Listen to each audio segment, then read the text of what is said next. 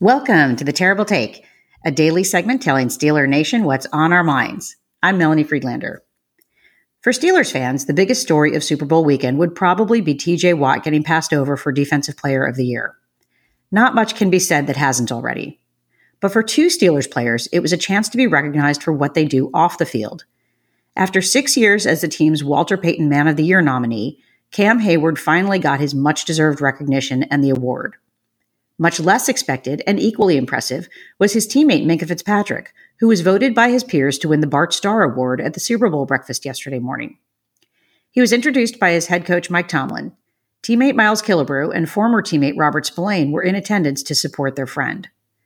If you're not familiar with this award, you're not alone.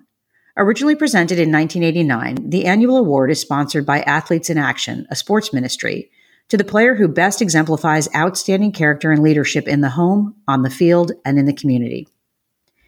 Minkah Fitzpatrick has been dominant on the field since he was a 5-star recruit in high school. From a fan's perspective, he seems to lead more by example. We rarely hear much from him other than limited comments during media availability.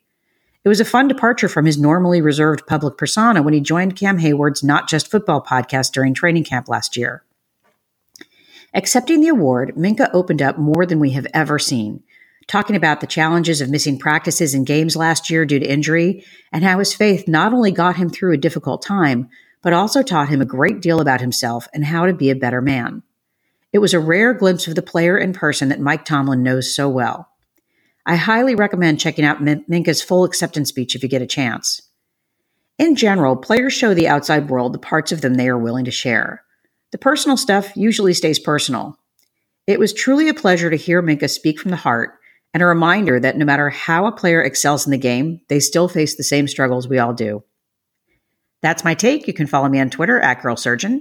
Check out The Terrible Take every day at 5 p.m. Eastern Time. Follow us on SteelersDepot.com and check out The Terrible Podcast with Dave Bryan and Alex Kozora every Monday, Wednesday, and Friday.